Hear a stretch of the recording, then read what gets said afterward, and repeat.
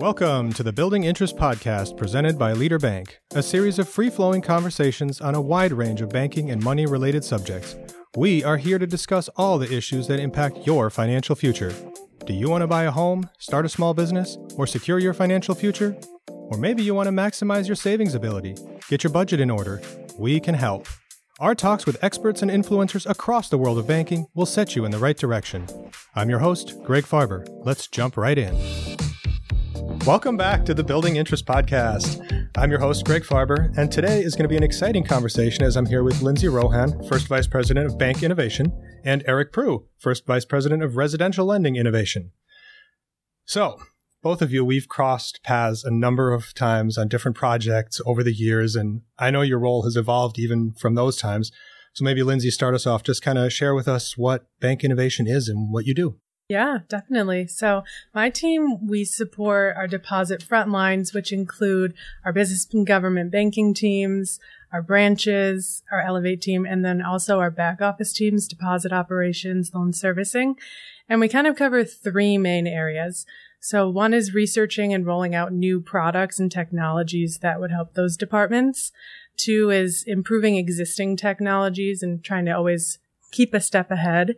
And then third is to help teams with process efficiencies.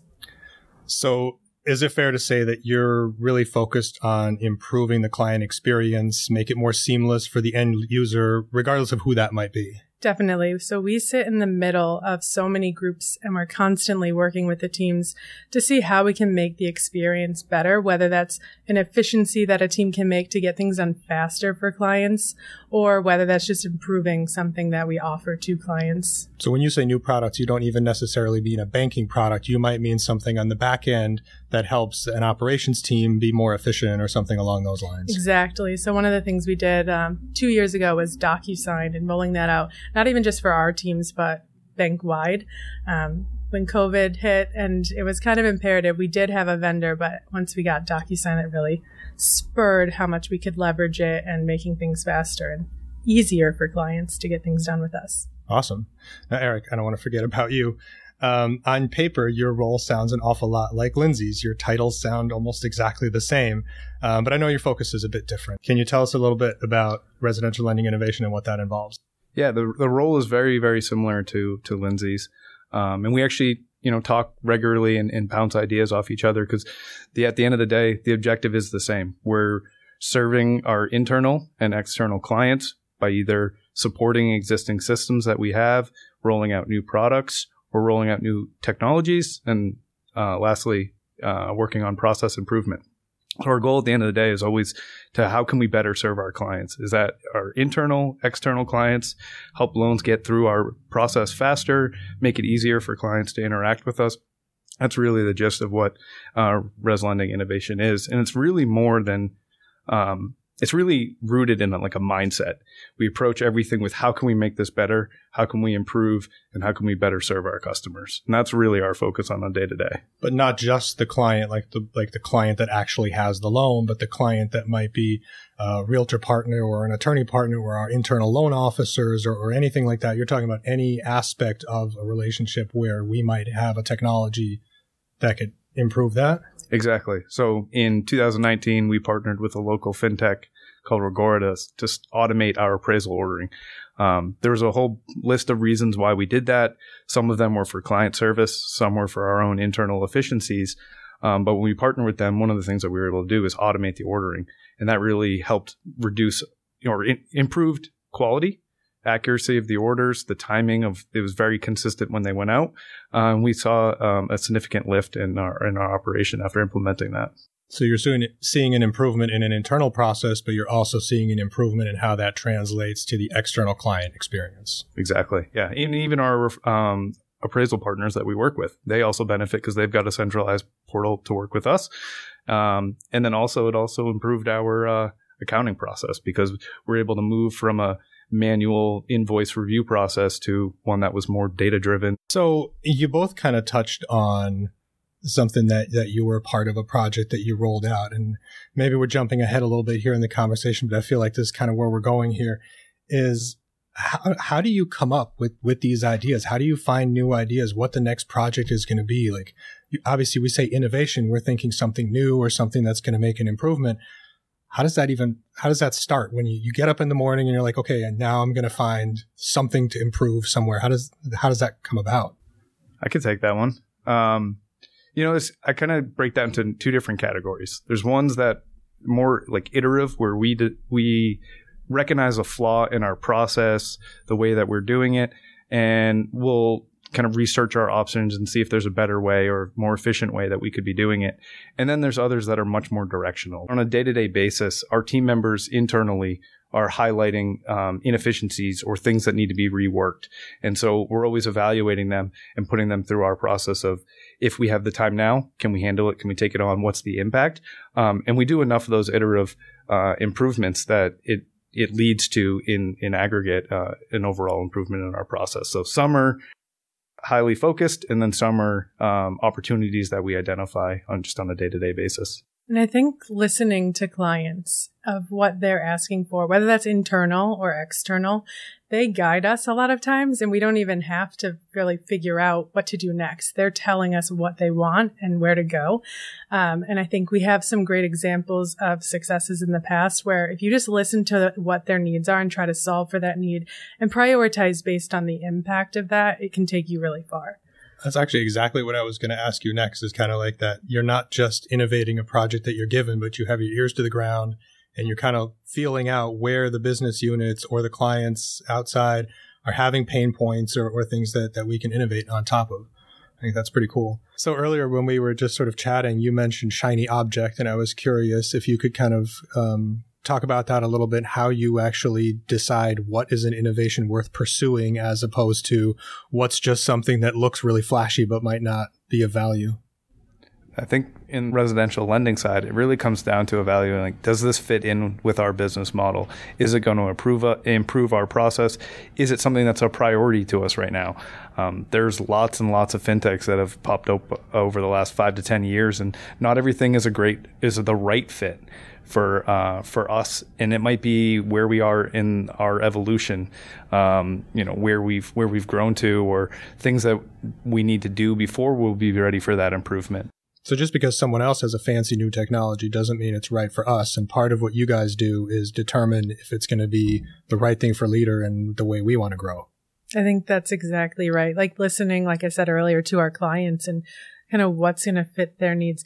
As Eric mentioned, there's so many cool fintechs out there, and a lot of them specialize on something, and that may or may not benefit our client base. We've looked at a lot of technology and then just ruled out we don't have enough demand to do that, and we have more important priorities, like Eric said, on the residential lending side. So I think it's kind of that balancing act of what's cool, but what's going to actually make an impact for our client base. And I think at the same time, like we're always learning about new companies and new technologies and building that like Rolodex. So when we do encounter an issue, okay, yep, we have a solution for that. Let's go reach out and partner with them and integrate that into our process.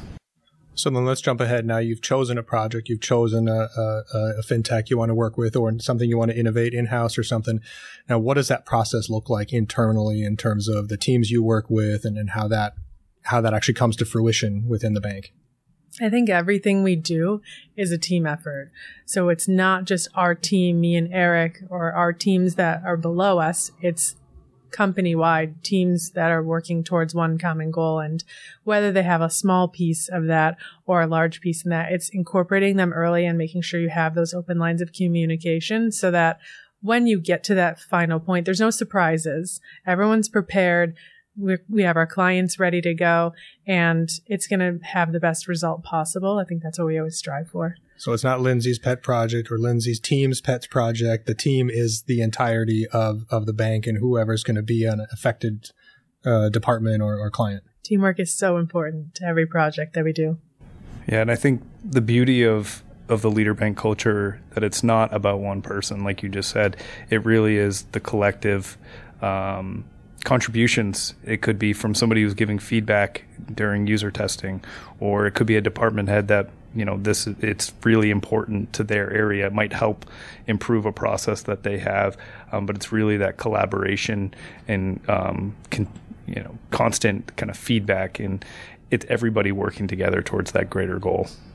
I think a good example of that is Our business banking team right now, they're working on something for municipalities, offering new solutions.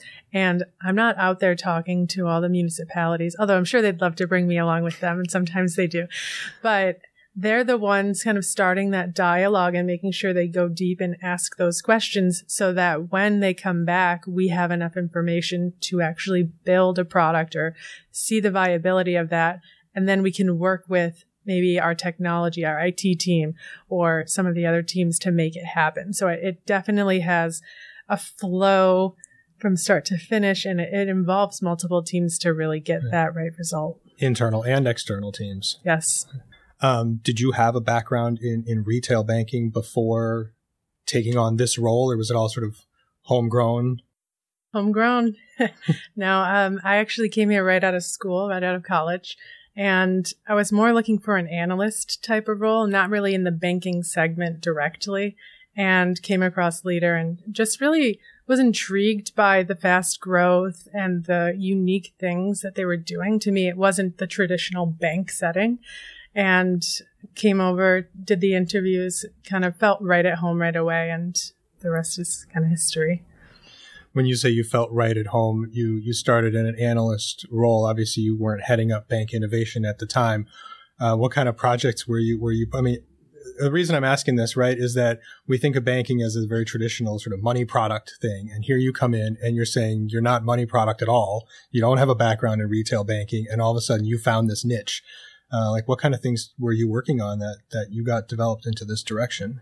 So when I first came over, it was actually right when Z-Rent was launching, which was kind of cool. So I helped with the customer support and kind of learned the ins and the outs of that product. It happened before. It was developed, obviously, before I came. That's a great example of listening to our clients' needs because we have a huge rental market in the Boston area. We did a ton of 2 to 4 family mortgages for those clients, and the fintechs or the technology being offered was really specific to property managers that have 50, 100 plus units. So there was a gap, and we were seeing a lot of businesses coming in, landlords coming into our branches to make deposits. So just kind of listening to those experiences. So I helped with that and kind of getting it off the ground, and then they went a different direction. But I think those principles of the technology and being able to support that. Did it almost feel like you were working more for a fintech than for a bank? A little bit, yeah. But I had also some branch focus at the same time. Okay. So there was a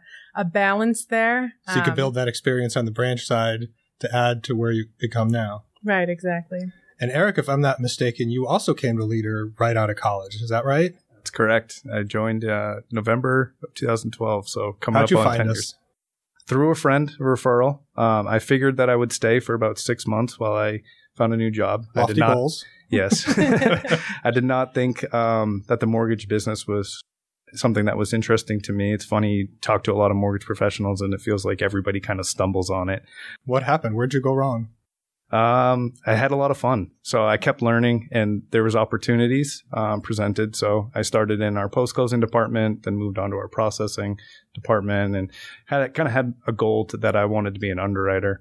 And by the time that I became an underwriter, I was constantly talking with the team that was managing the technology at the time and asking them, hey, could we improve this? Right. I think you were actually on that team. Yep. But I was always gravitating towards how can we make this process better? What technology we can use to improve the process, reduce the amount of work or number of screens that somebody has to go to, and got the opportunity to move over to technology. And the rest is history. Right. And again, same kind of thing now. Now, do you feel at this point you're a little bit more fintech than traditional banking? Yes, definitely. And it's a lot of fun. We get to partner with legitimate fintechs. But I feel like the culture and the mindset within the bank is that we operate like a fintech. We're not, going out and raising a Series A or a seed round, but we approach everything with how can we make this better? And almost always there's a technology component in that. We've talked about how you both came right out of college.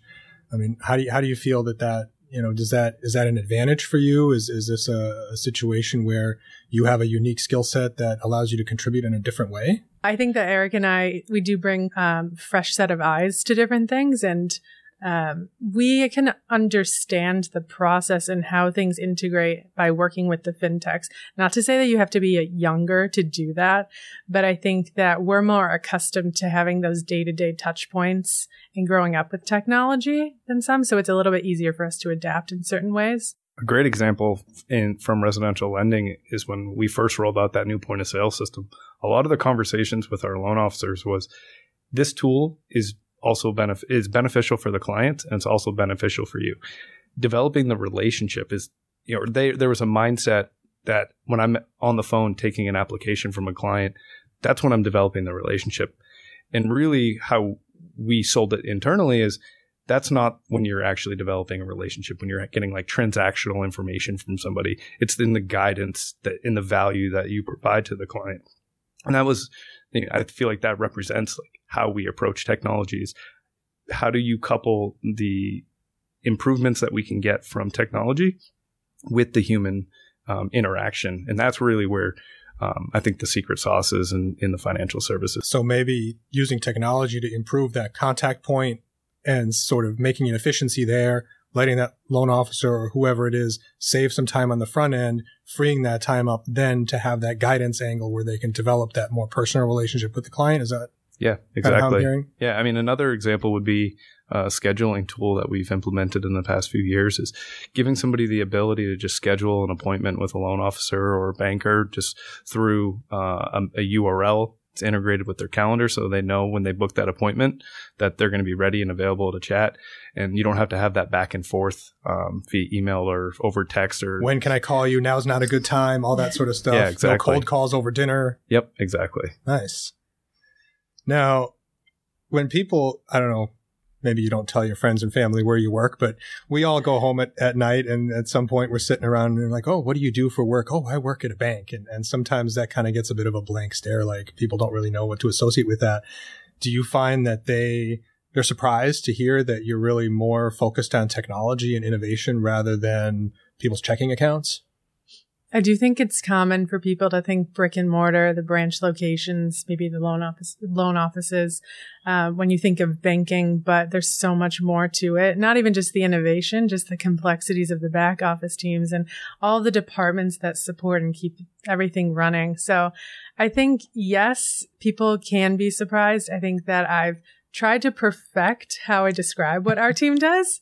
And I think that helps, but it usually does require some sort of explanation.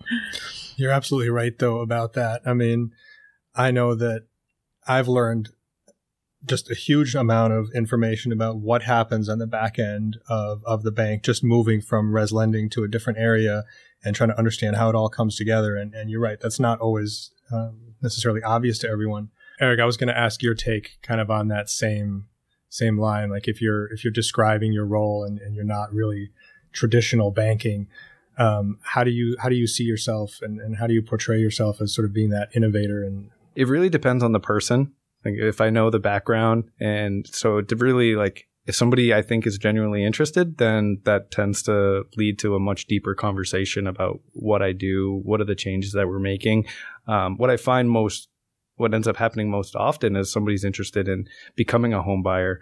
And that's where the conversation leads to, like, it'll go down that path instead because they find that to be really intriguing. And for myself, I'm thankful that I'm in the role that I'm in because I feel like I have, a wealth of knowledge about home buying strategies. It kind of demystifies that whole process.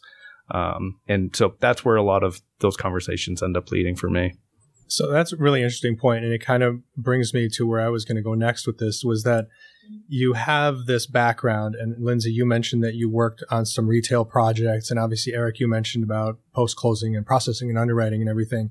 And, it's one thing to have technology and have someone who is all about innovation and thinks about technology trying to sort of drive the bus, but doesn't really know where the bus is going. Mm-hmm. But to have you guys be part of also the underlying teams and understand what people are trying to accomplish. Share with us a little bit how that background knowledge helps you be more effective and able to implement kind of new ideas. I think for me, it kind of gave me some standing in the conversations. I mean, I moved into this role when I was 26. Thankfully, I had that background and understood each part, because it gave if it was a team member, a department manager, a senior leader, anybody, like, it was like, okay, Eric understands the process and now understands how we can improve the process because he has deep knowledge of that underlying process. So you're not an outsider coming in with a great idea. You're an insider coming in with a great idea. Exactly. Yeah, and I think that by having that knowledge, I think Eric would probably agree. A lot of times the departments, especially when it's cross-functional, they know what their team does, but they don't know if they want to change something, how that's going to impact the other teams. So we can have that kind of full picture of what we're trying to accomplish and making sure that each team is represented and kind of facilitate some of that change for them, where if they just try to do that directly, they might not be as successful. I'm sure they would be successful. Does that ever happen right across you guys, that you guys have projects that end up crossing over from one to the other, or are you guys really in totally different worlds? I would say mostly we're separate, but we have had a few crossing where we were trying to streamline how we book loans from origination all the way through loan servicing. So Eric supports origination, I support loan servicing, Right. And we kind of had to come together between all the departments to make that happen. Right, because ultimately it all ties in. It's the same customer information that comes through in the different departments. So I know Eric only wanted to work here for 6 months, but right now it looks like you both clearly enjoy working here. And obviously the bank values having you guys as team members. Can I've seen you guys advance through your careers here myself firsthand, and I'm just curious what you can say about our culture. And we've had this effort in the last year and a half to really revamp what it means to be Leader Bank, and we have a brand Bible, and we've refreshed all of our sort of marketing and everything. How do you guys fit into that, and what is the culture at Leader Bank, and how is that enabling you to have become who you are? I think there's two big components to the culture that really at least helps my team when it comes to moving the needle. One is when we have a challenge or if we're trying to solve for something, really going deep and understanding every part of that and trying to get all the details that we can to make sure that whatever solution we come up with, it's actually going to solve that need. Or maybe it's not going to actually benefit that many clients, so we don't want to invest the time and the resources in that. So kind of having that open-mindedness and curiosity to different things is really critical. I think the second piece to that is kind of creating a learning environment where it's safe to fail, because you're not going to be successful with everything that you do. And you're going to try different things, and sometimes it may work and sometimes it won't. And pivoting from those moments is crucial. But allowing all the team members to feel safe in doing that is really important. So a supportive brainstorming environment, to kind of condense it into 3 words or less. Yeah. Where hopefully you get all those out before you launch something. But of course, before we wrap up, any advice for listeners, anyone thinking maybe to get into this industry, people just starting out their career and they're thinking, oh, maybe, I like technology. I'm all about technology, and I never thought banking would be the place for that. What would you say to someone who may be thinking of making a career switch or starting out? Whenever I give advice to anybody who's interested in this industry, or really any industry, it's to be a sponge, to learn as much as you can and really make sure that you start to understand the why. Because once you start understand the why of what you're doing, then you can enact change. Ask questions. Don't be afraid to fail. And I think those are a lot of the things that the leader culture has, which has allowed us to get to the point of where we are now. Yeah, I completely echo that. I mean, I kind of said that a few minutes ago, but just having that learning mindset is so crucial. You never know where you're going to use something down the road. Or I was talking to you guys earlier before this about how I sat in the residential lending office, but I had nothing to do with residential lending, and just kind of hearing what was going on. I'm able to use that now when supporting loan servicing or some of the other departments. The more you know about different areas, the better you can fit in the whole. The more dangerous you become. Oh. Well, thank you both so much for being here. If you have any other parting thoughts, by all means. And again, thank you for making the time. It was really fun talking to both of you and watching you develop into these innovators that you've become. Thank you, Greg. You. For more information on today's subject, visit leaderbank.com. In addition to past episodes, you can also find our corresponding blog entries for more insights. This podcast is a production of Leader Bank N.A., Equal Housing Lender, member FDIC, NMLS number 449250.